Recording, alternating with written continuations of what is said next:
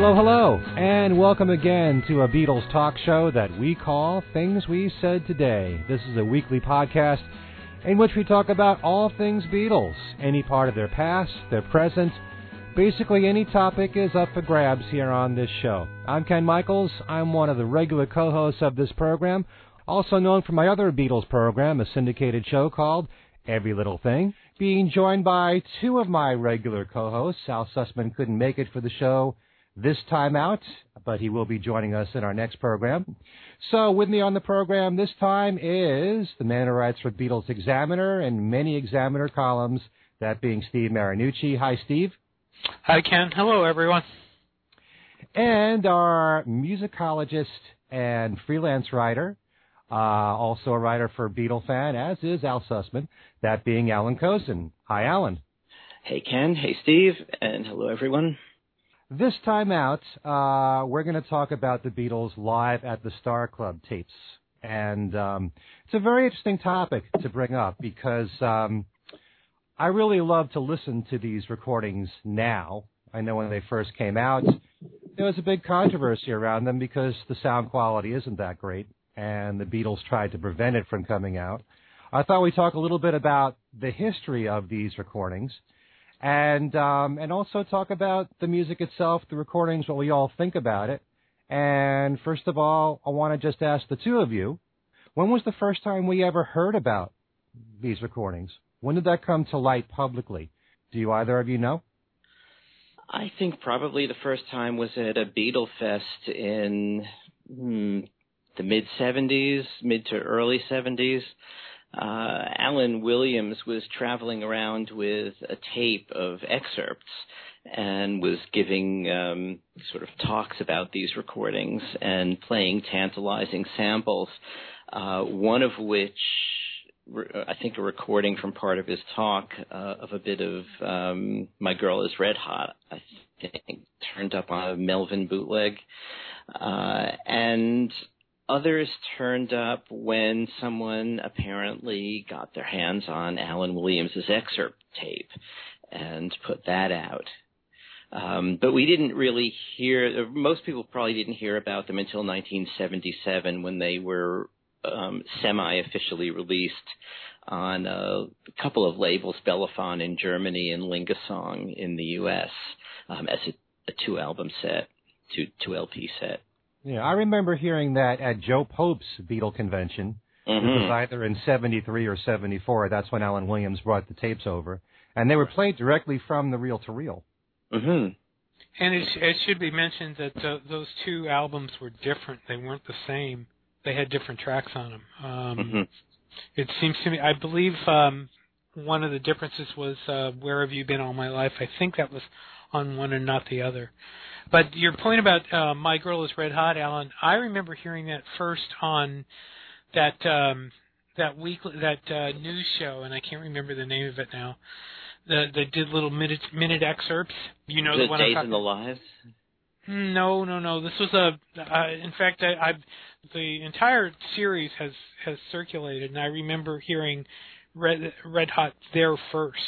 And it was only like 10 or 15 seconds of it because and that's all you heard.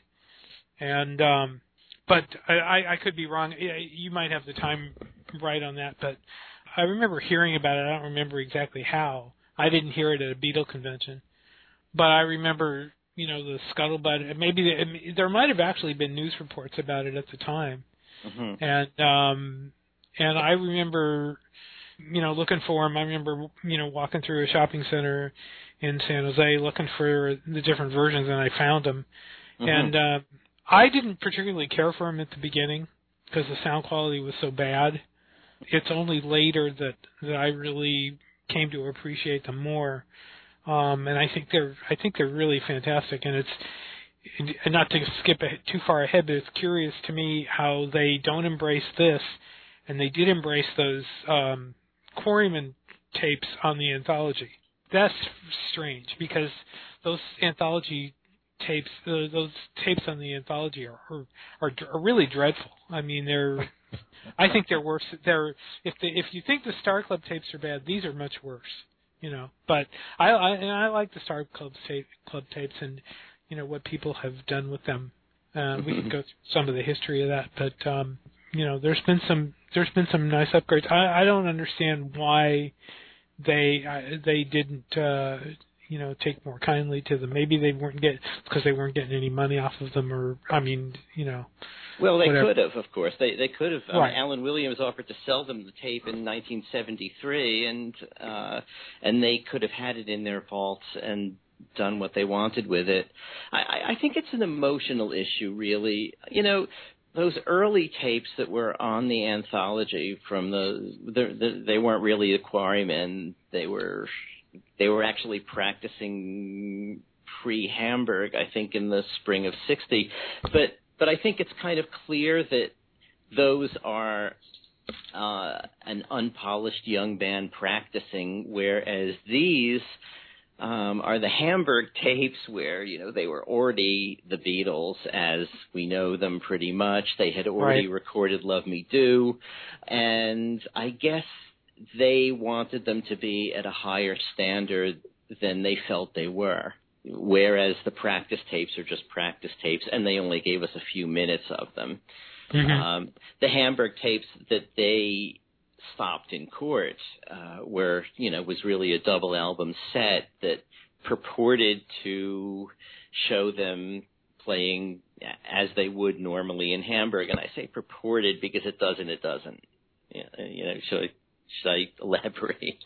You're I wish you would. I mean, we know they've been jerked around. I mean, there have been bootleg releases, but even more recently, there have been other things that have gone on. Go ahead and talk about that.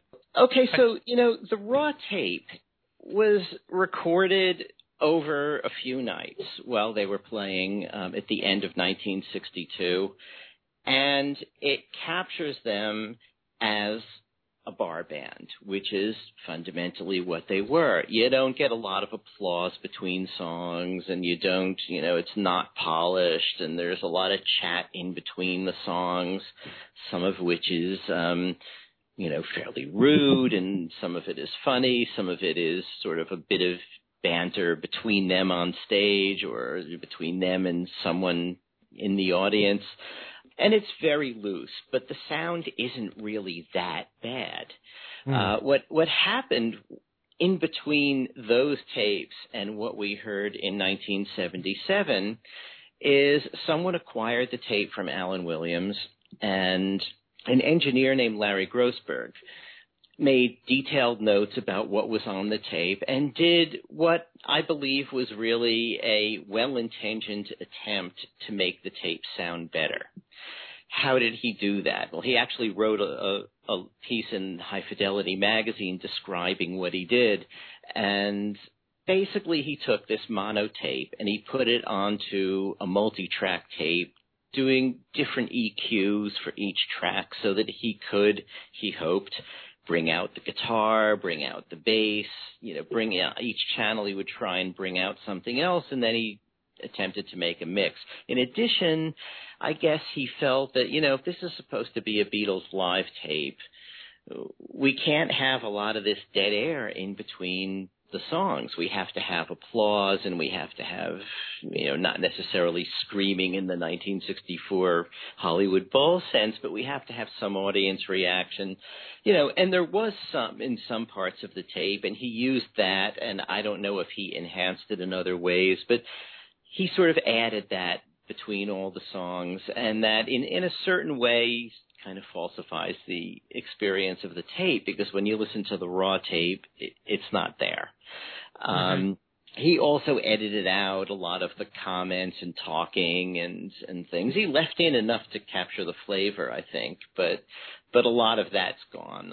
False starts are gone. I think there are some performances that are edited, bum notes taken out, things like that.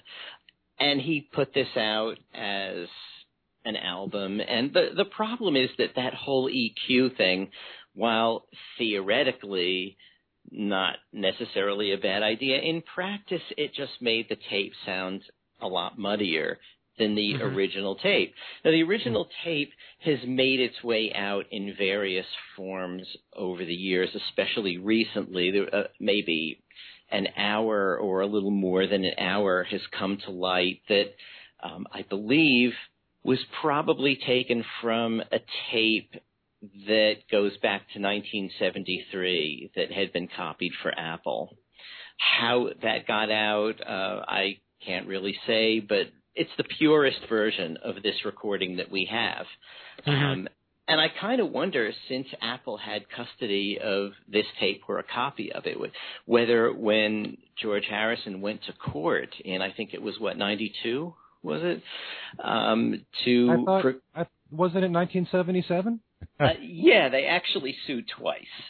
They first sued in 1977, and they did not prevail partly because the judge seems to have misinterpreted a comment that Neil Aspinall made about John Lennon telling Williams or Ted Taylor that he could do what he wanted with the tape. Aspinall was actually saying this should not be construed as permission to put the tape out. The judge heard it differently and felt that, okay, if John gave Taylor permission to do what he wanted with the tape, then there's no case here. So Apple lost the first case. They then went back in 1998, it was, when Sony put out its 2 individual CDs of the Star Club material. And since Sony is a much bigger target, I guess, than Lingasong, or the, Bellaphon and the other small labels that have put it out until then, I guess they felt it was worth their while to revisit the subject. So they went to court and they brought out more big guns, including George Harrison, who in his testimony said something to the effect of, one drunk recording a bunch of another drunks doesn't make a recording session. I'm looking at your story right now, Alan. And the exact quote says, "One drunken person recording another bunch of drunks does not constitute a business deal." Right. So when you say my story, is this, you were saying that something of mine that I wrote in 1989 was quoted someplace? Is that what you're... I'm looking at that. 1998. No, it's 1998. 1998. Right. You posted this on Rec Music Beatles. I see. Okay. Many years ago. Many years ago. Would you agree? I recently, and I didn't unfortunately get to write this up. There was the recent auction of the quote master tapes.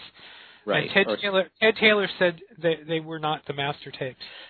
It actually was always advertised as a safety copy, not as the original. It was Larry Grossberg actually who was auctioning the tape, and it was his pre-EQ copy that he was selling. And I have to say, I'm a little surprised that it didn't sell, although I think maybe they expected too much money for it, because that is the version of the tape that you want. It's the purest version. It also establishes what the actual running order of the songs was, which is something nobody has yet figured out. We may find out soon, actually, because Hans Olaf Gottfredson, who has written a lot about the Hamburg era. He's written a large book about it. I think, what was it called? From the Cavern to the Star Club, or I can't remember. Right. It's right behind me. But he's interviewed Larry Grossberg, and Larry Grossberg sent him a copy of his notes from the tape box all those years ago. And I believe he has an article coming out in Record Collector this month or next month, in which he discusses what was on Grossberg's notes. I don't think he got to listen to the tape, but Grossberg's notes should establish the actual running order. And Hans Olaf told me that so far, everybody who has tried to reconstruct the original running order on bootlegs or in books, including himself, had it wrong. So that will be an interesting article to see, I think. Oh yeah, absolutely. Now there's a new package of these recordings that just came out, but there was an adjustment made to the sound quality. Right. This is a package called Zoolaut, and There were a few things done. The person who compiled it, who is a very fastidious sound guy, first of all, went out of his way to get the best possible sources, meaning not using the Lingasong versions, the versions that Grossberg prepared for release wherever possible, but using that hour-long tape that I mentioned a few minutes ago, using, I believe he had a tape source for the Beatles versus the Third Reich, which was one of the albums made from Williams's tapes back when he was lecturing on them, and some other things. And the other thing he did is, I mean, he didn't want to overdo it on the EQ, but he experimented with a stereo expander, a plug-in of some kind. I'm not sure who makes it or which one. And he had done it originally just as an experiment because that kind of thing gets pretty widely criticized when it's done. But what he found was that doing that actually seemed to bring out certain of the instruments more clearly than just the straight mono tape. And so when he decided to put this package out as a free fan production, it's not a for sale bootleg, and he released it various places on the internet, he decided to use the stereo, the mock stereo version. And I have to say, it doesn't sound bad. We're not talking about Dave Dexterized, fake stereo with a millisecond delay between channels and lots of reverb. It actually sounds really good. And I think I hear what he means about hearing some of the rhythm guitar texture and things like that. I think you have to say, at least in my feeling is that overall, though, it's not a huge improvement over what you already know for the sound quality of that set. Would you agree? I mean, it may improve some of the instruments, but it doesn't improve the tape itself. Well, right. I mean, it's still an amateur recording, right, from a single suspended mic in a club in Hamburg while people are talking and drinking and the Beatles are playing. That's true, but it doesn't have all of those EQ problems that the Lingasong version had, and it also presents the tape as much as possible the way it exists in its raw form. There's lots of talking and dead air in between the songs, and it gives, I think, a much more realistic idea of what that experience might have been like, just right. hearing them in that situation. There's also a lot of, I was listening to it this afternoon, there's some new bits and chatter in there that have not been heard before. So there's quite a lot. Yeah. There's stuff that you haven't heard. We had mentioned that we kind of skipped over the Ox Tango release. Mm-hmm. And I thought that was really good. As far as improving the overall sound quality, I thought the Ox Tango package did a great job. Unfortunately, it appears that that's not going to be something that you can get anymore, mm-hmm. unless you get a copy of it from somebody who already has it. Right. The last couple times I've checked the website, they still have the notices that they're still trying to get things together, and that's you can take that for what it is because the Beatles have apparently gone after them. So, right. Yeah. But I mean, I thought Ox Tango did a great job with those tapes. They really did.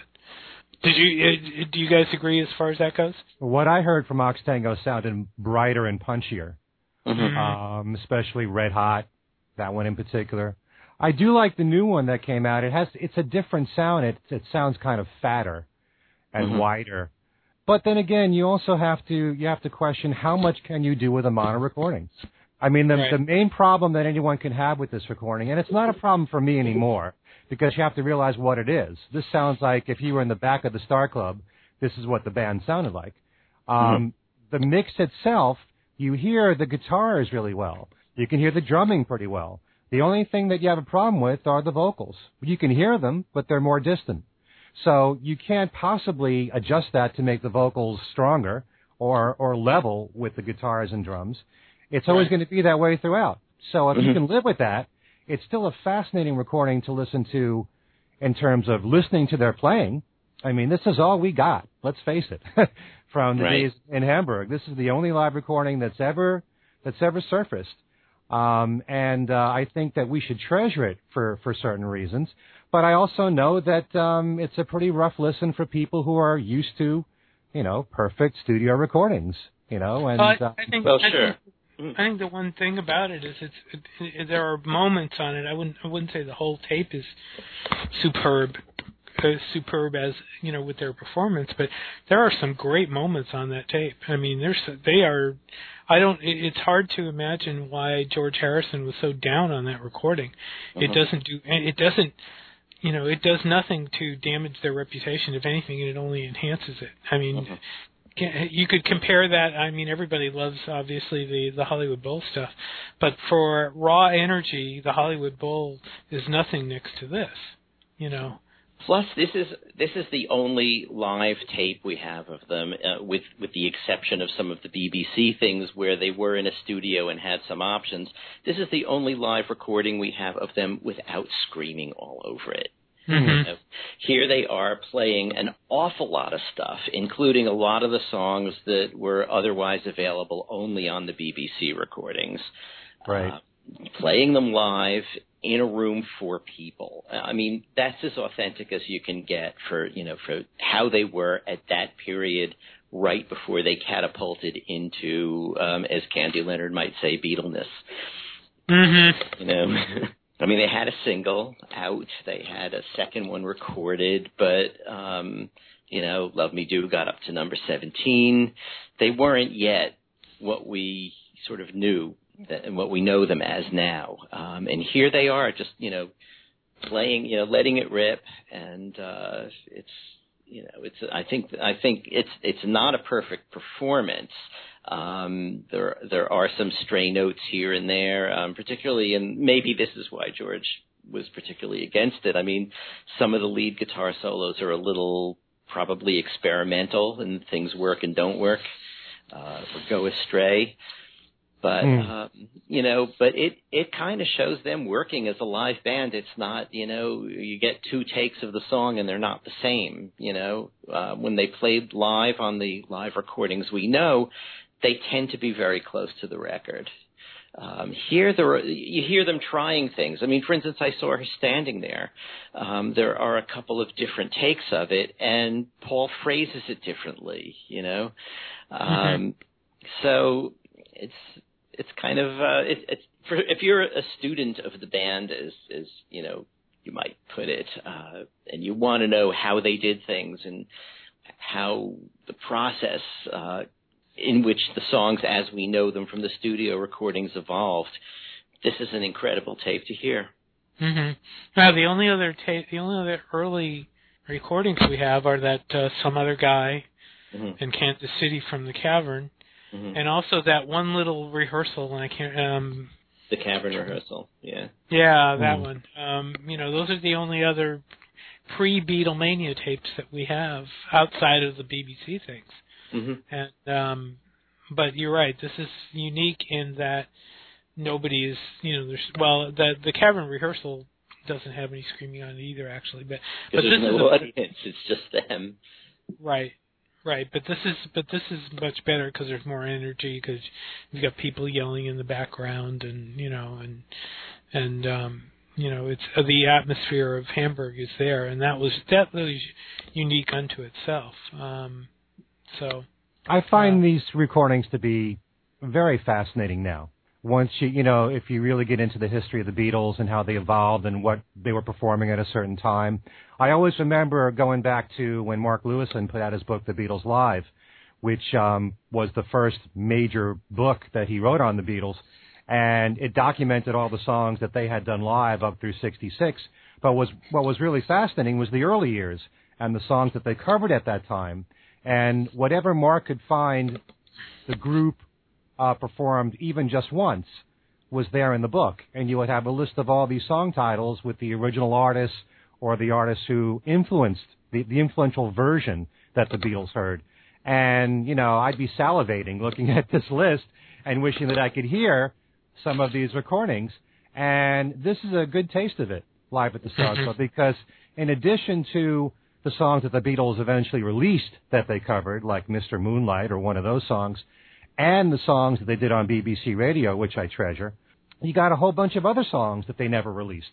So this was all part of their repertoire, you know, knowing the songs that they did live at that time, knowing the songs that they covered, you know, and also I find it interesting the whole process of when they finally had their record contract, what did they decide they would release on EMI Parlophone of the songs that they covered when they had so many of these other songs that they did very well live in concert.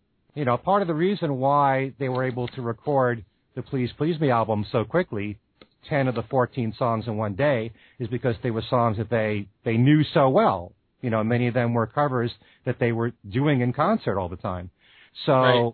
But there are all these other songs, like the one that you just mentioned, Where Have You Been All My Life? That's one of the real gems that you discover on this right. Collection there. That's an Arthur Alexander song, which, you know, you hear this and you kind of wish, God, I wish there was a better version, you know, or, you know, a BBC version. You know, if you look at the 36 songs the Beatles did on BBC Radio that they never released themselves, that's 3 albums worth of material that they could have released right there. And those are only those songs. And then you've got all these other songs that they used to do live. So, and they really were, they were both a tight band at the Star Club and they were loose at the same time. But more importantly, they were real. And they were human. And like you said, Alan, there are some mistakes there. At the very beginning of Roll Over Beethoven, George is making a mistake on the guitar. Mm-hmm. So, but it's left in there. And I find all that fascinating because it's real.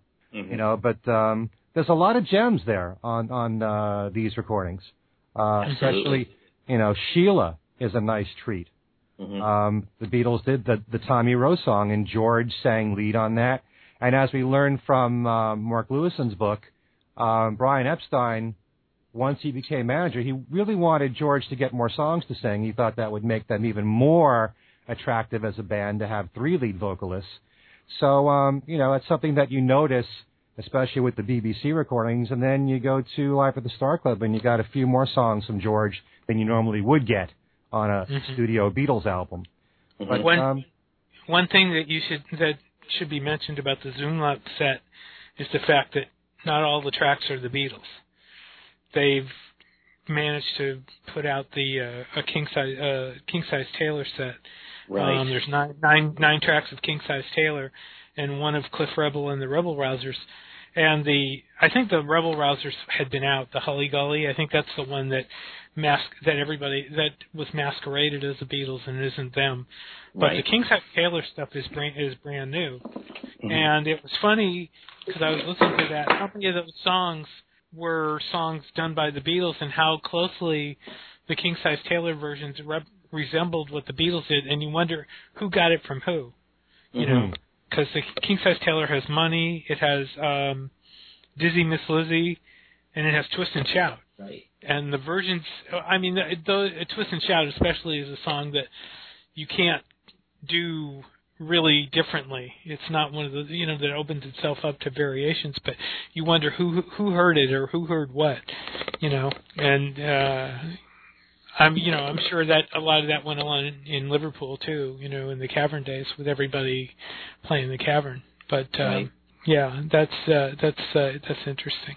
But also we should mention there's a couple of songs, Bebop-A-Lula. It's really Fred Fasher, who is the waiter at the Star Club. He's the one who sang lead on that. Was he Horst Fasher's brother? I believe so. Yeah. Okay. Good, Alan. What were you going to say? No, I wanted to add something to that, you know, because you got the 2 Fashers here, and also Horst Fasher is the one who sang lead on Hallelujah I Love Her So. Right. But the Beatles are backing both of them up. Mm-hmm. Yeah, and that's another interesting aspect of you know, they're in a bar, people are coming up and singing with them, and you know, in Mark's book he talks about some concerts where people sang with them too, and that's just kind of fascinating, you know. Mm-hmm. Another thing I find interesting about this set is that there aren't an awful lot of originals. As I saw her standing there and Ask Me Why. I think that's it, isn't it? Is there any other Lennon-McCartney thing here? They don't do Love Me Do, which is right. Currently out as a single. They don't do Please Please Me, which they had recorded about a month before and were going to have to be playing a lot pretty soon. They may have done them other nights than the ones these were recorded, but right. They also did Matchbox. They did Till There Was You, which is interesting on its own. Them doing that in a club like the Star Club, in a place like Hamburg. Why is that? Because it's not really a rocker. I would think that would be strange that they would exhibit that side of themselves in a club like that. Well, I think it has a certain semi-Marlene Dietrich quality, I didn't think about that. You're absolutely right. Like Falling in Love Again as well. That was one of her songs. So, right. Mm-hmm. I think they may have sort of reached back for that side of themselves now and then because to appeal to the certain part of the audience, drunk and sentimental, let's say. Yeah, but there aren't that many like it. There's a Taste of Honey as well, but they are mostly rockers and and some funny things like Your Feet's Too Big and Lend Me Your Comb. Those are both there. Those aspects of their act as well is represented. So, yeah. Yeah, they were also into, I guess you'd want to call it novelty rock. Right. Like they love the Coasters kind of stuff. So this is similar in that vein. Mm-hmm. But, the Beatles wanted to have that broad appeal, and that's why they did songs like Falling in Love Again or Till There Was You. And they also did Over the Rainbow. Right. Live. But from what I understand, the version that they were influenced by was Gene Vincent's version, although the whole world knows Judy Garland doing it. Right. But they were probably more influenced by the rock versions. And in the same way, Till There Was You, they were influenced by Peggy Lee's version as opposed to the soundtrack of The Music Man. Mm-hmm. Another thing that I think is really interesting here is just some of the songs they really did much faster than the versions that we're used to on the studio recordings. Roll Over Beethoven is lightning speed, as is Nothing Shaken But the Leaves on the Trees. And it's almost like, if the Ramones could do Roll Over Beethoven, it would be kind of like what the Beatles were doing there. Mr. Moonlight is also much faster. I'm talking about you. Talking about you also. Yeah. And especially, they were just so good. They were good at everything to me, but they were exceptionally great at doing Chuck Berry material. And one of the highlights for me, apart from I'm Talking About You, which I always loved the BBC recording, but Little Queenie. Oh, yeah. That really rocks. And it's nice to see Paul do the lead vocal on a Chuck Berry song, which he did there. So, there's so many great Chuck Berry songs. Sweet Little 16, they did fantastic. The BBC recording of that is really phenomenal. It's one of my favorites of the BBC recordings. But, you can tell how they were just so, natural at doing Chuck Berry stuff, no matter who sang lead. Right. Yeah. Right.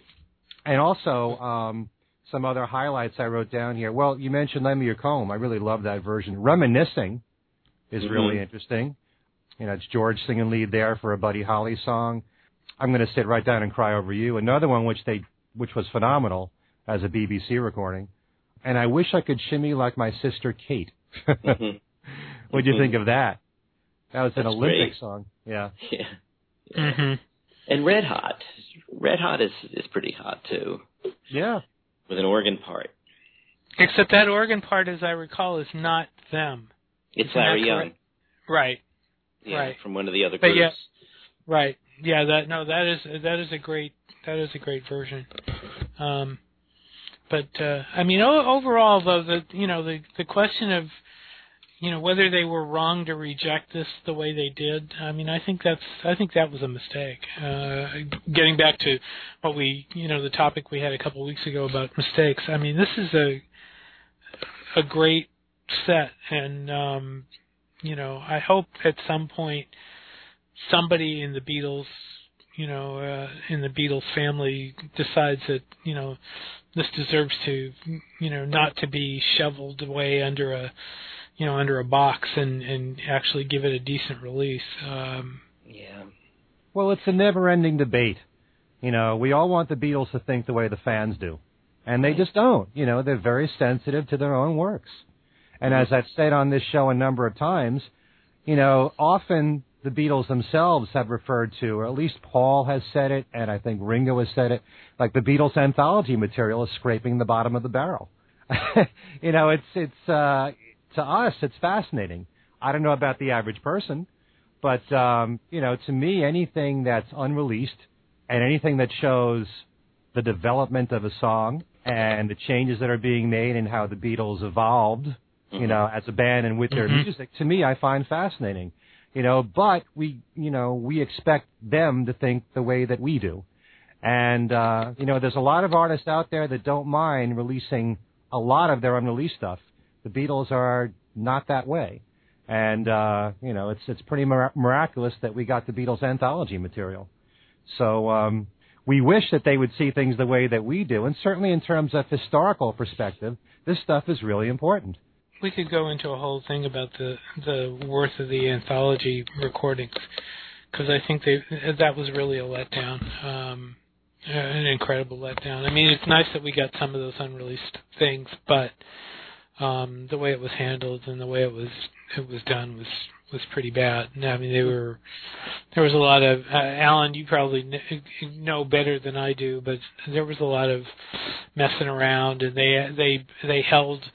There were delays, and I think they actually reprinted. They had a finished version, and they called it back because I actually saw the booklet for it, and then I think that was number 3 actually that they called back. And it was, that was crazy stuff. I mean, that shouldn't have happened. Shouldn't have happened like that, especially for a project like that. I remember them calling back number 2 because something was taken out of chronological order, and is that the one? Okay, I can't. Yeah, I think they just wanted it restored to chronological order, or vice versa. Maybe it had been in chronological order, and they thought that something would be better at the top. Yeah, it wasn't like I don't think it was to change anything or delete anything. I think it was just a positioning question. I like the anthology, it's, I understand what you're saying. I mean, things were definitely edited and tinkered with, but I think, you can have expected them to do that because, as Ken said, they're very sensitive about their work. I actually, in one of the interviews I did with Paul McCartney, he talked about this whole question of unreleased stuff, and it was before the anthology came out. It was around 1990, and he said, I understand why you find this fascinating. I mean, and he said, I bootleg other people's stuff, which I guess by which he meant he goes to concerts with a tape recorder. And that's a great quote. He said, but you have to understand that, I'm the guy who, you have what you think is a great photo of, but I look at it and I say, my nose looks too big in that picture. And when it's us doing it, we're just very careful about what gets out there, because we let an unreleased take of, I think we talked at the time about the version of Can't Buy Me Love with the call and response intro, which was not out yet because the anthology wasn't out yet, but it had been bootlegged. And what McCartney said was that if a kid hears, say, the outtake of Can't Buy Me Love on the radio and doesn't know that it's the outtake, he felt that there'd be no way to know what was the finished product and what was the interesting oddity. And I said, well, there'd be liner notes, things like that. It would all be explained. And he said, yeah, but, people don't read the liner notes on the radio. They just play the track. And if you're just coming to the Beatles fresh, and this is the version of Can't Buy Me Love you hear, you're going to think that this is the real version. And it's important to us that our finished work be heard. They obviously got over that to put the things out in the anthology, but I think that's also why some of these tracks were edited in ways that you feel they shouldn't have been. I mean, they're kind of making a compromise with us here as fans. They're going to give us something unusual, but they're not going to give us the bad notes and the, bad ideas, and they're going to put things together. So I think that version of Can't Buy Me Love is edited, and they made a version of One After 909 that brings together several takes, but that's what they would have done if they released that at the time. Well, it wasn't so much the editing. I mean, the editing, I actually understand that. Mm-hmm. But it was the disorganization and the way they put out the 3 separate sets, and there was a long delay between them and all that, and that just didn't make sense to me. Yeah. I think going back to that, I mean, now it would have been completely different. They would have put out a 6 CD set. They would have put out vinyl. They would have put out God knows what. I mean, it would have been immense. Probably the one good thing about when it came out is it came out reasonably priced. Because if it came out now, it would be incredibly expensive. Well, right. Even at the time, there were some collectors labels who put out, especially in jazz, who put out 10-disc sets of someone's, outtakes. And I think the Beatles and EMI were a bit more conservative than that. And they felt that, people will buy a 2-disc set and they may buy another one in 4 months, but they're not going to be happy buying a 6-disc set. And whether they're right or wrong, I think all of us would have bought it no matter how many discs it was. But that was their thinking, I think. They wanted not only that, but if you release them separately and they're months apart, it becomes more of an event each time you do that. So there's more buildup. Well, especially with the first two, because of Free as a Bird and Real Love. Right. People are anticipating these things. Yeah. Right. So. But and look what happened though with the bootleg with the iTunes release. People went nuts over that. They went absolutely crazy. Yeah. And the anticipation that there wasn't one last year is I still occasionally hear people saying, why didn't they put one out last year? Even though there had been indications, and you probably heard them too, Alan, that they weren't going to do it. Right. There were, and I heard that all year. I didn't really want to believe it, but the indications I kept getting, and what I kept, trying to tell people was, you may not get it, and nobody would believe it, and there were even people writing that you would get it, and as it turned out, it didn't happen. So that's. I still would like to see them do it. And maybe they'll reverse course, but I think they probably set the bar last year. I think that's gonna do it for whatever reason. I would love to know. I'll tell you. Yeah, I think they're going to do what they want to do when they want to do it, and they're going to take their time. It would have made sense for 1964, given the hoopla that they tried to avoid because they didn't want people to think it was 50 years. That would have been the time to put out some really deluxe editions of, say, with the Beatles and Please Please Me, with as many outtakes as you could get, and different mixes and things, and it would have been logical. Any other band would have done it, and they didn't. And they don't have to. They can do what they want. And I'm hoping that eventually they'll want to. But, there are other projects still clogging up the pipeline that they're also taking their time with.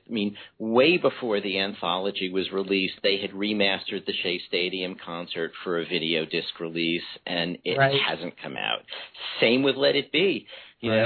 Let It Be has been kicking around to Apple for a really long time. They did interviews with Neil and with everybody else that are there waiting to be heard, and there's been talk of perhaps offering a different edit that shows them a bit happier, in addition to the regular film. There are all kinds of ideas, and maybe because there are so many ideas, it's getting held up too. But Let It Be had originally been remastered for release before the anthology came out. So they've got these projects. They're just sort of not getting them out there. And when they do, I can understand what you're saying about the anthology being disappointing, because when they finally put out Let It Be Naked, I was hoping that they would put out one of the Glyn's Johns mixes. Mm-hmm. Yeah, I was too. Because that, that actually is quite good. I know they didn't like it at the time, or at least Paul didn't like it at the time. I think John did. But, that kind of was the album that almost was. And I was kind of disappointed by Let It Be Naked. I reviewed it for the Times at the time, and I think in the end I said it really was Let It Be with a Fig Leaf. So. I kind of felt that way too when it first came out, but I've changed my tune to use a pun, because it sounds so damn good. I mean, the sound quality, the remastering on that just sounds so great that it really kind of eased my fears about it. I wish all their albums sounded as nice as that one does.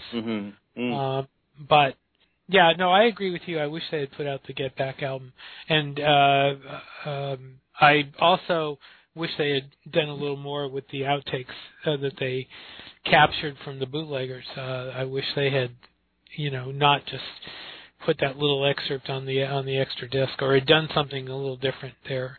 Maybe add a little more to that extra disc. But what can you say? This is more of a continuation of the Beatles' mistakes. There we go.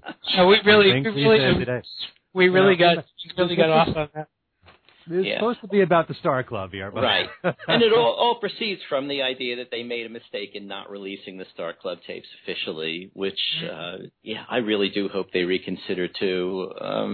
Maybe someone should send Danny Harrison a copy of this latest version and see if he thinks better of it than his father did. I doubt he would want to countermand his father's decisions, but still, Even Danny Harrison. Maybe not so soon. Maybe not so soon, but maybe, a few years down the road, he might reconsider that.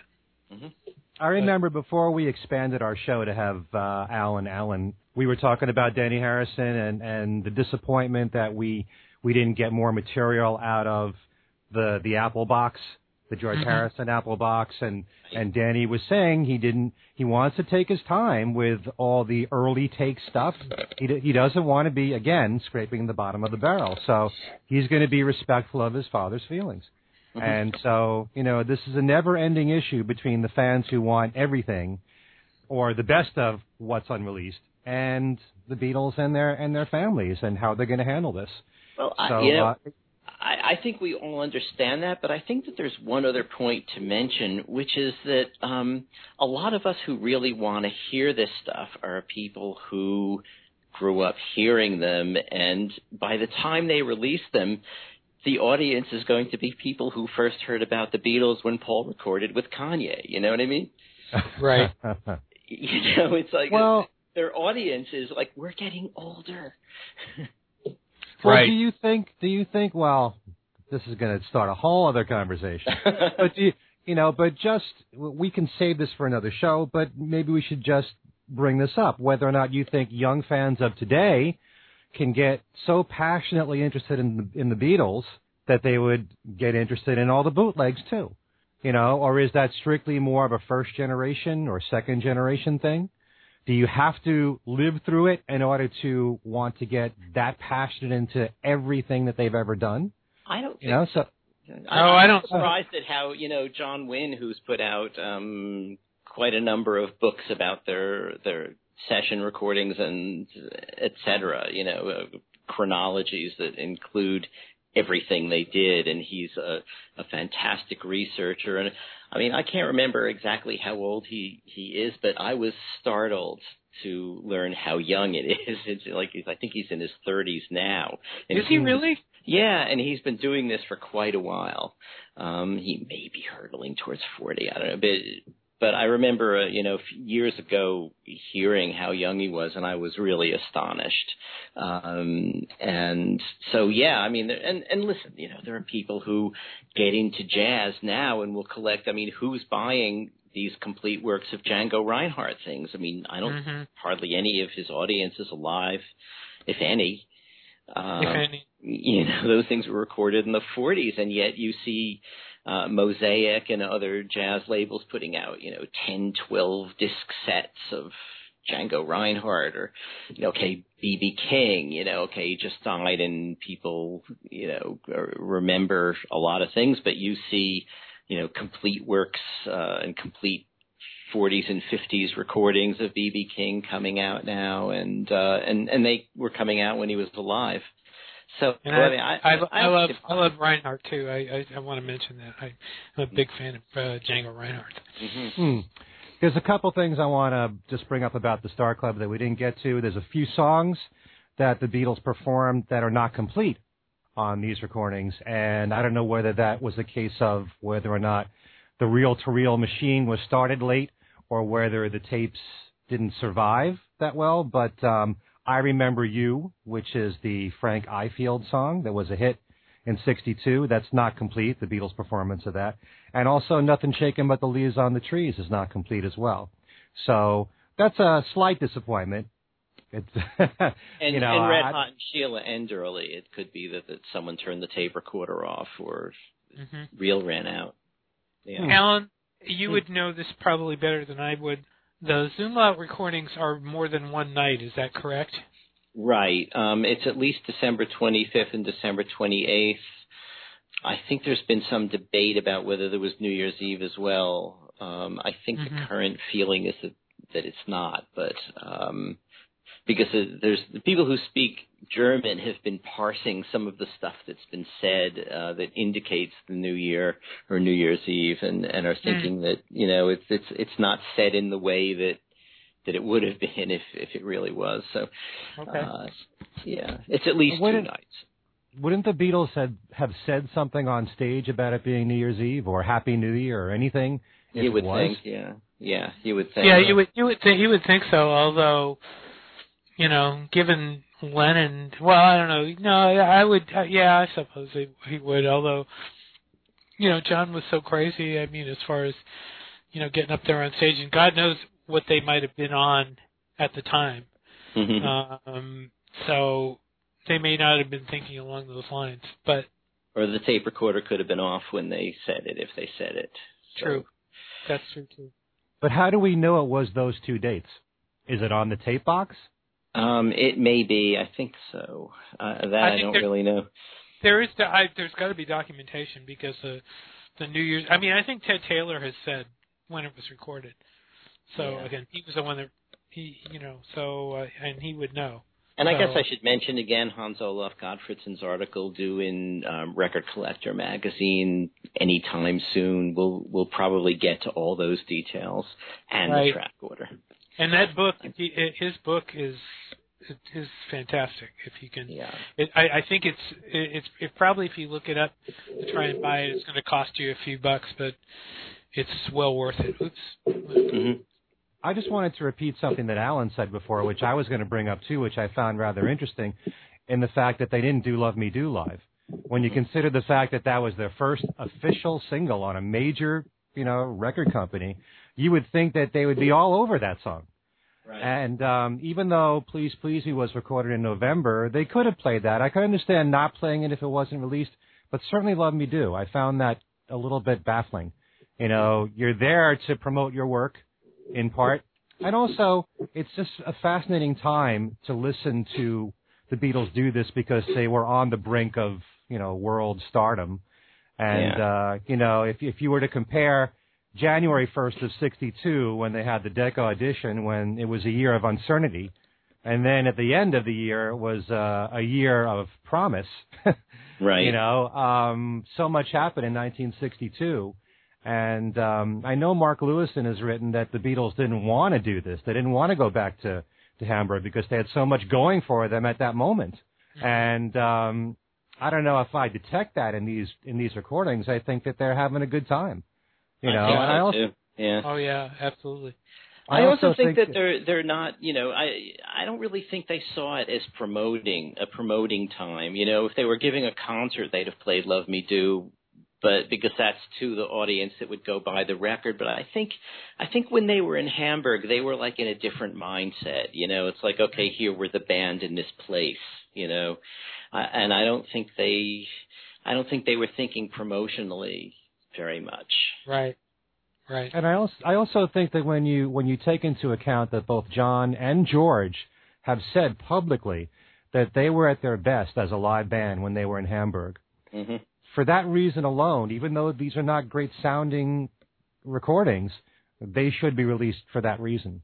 I think the Beatles were such a good band live that they could have done a lot of these songs in their sleep because, they did 8 hours a night minus the breaks, but still, you add that up night after night, and you can tell how good they were at these songs, that they could just wing it, And I love hearing especially a lot of George's guitar work here. Some of the solos that he did that were a little bit uncharacteristic of him. That if you're so used to the studio recordings that the Beatles made, and here he's much looser, and he's doing a lot of the 50s rock and roll and early 60s rock and roll that they loved, and he's cutting it loose a little bit, and I enjoy hearing that in particular. So it's a lot of reasons to enjoy this collection. You were talking before about them being rockers mainly, and they also did To Know Her Is to Love Her. Mm-hmm. Mm-hmm.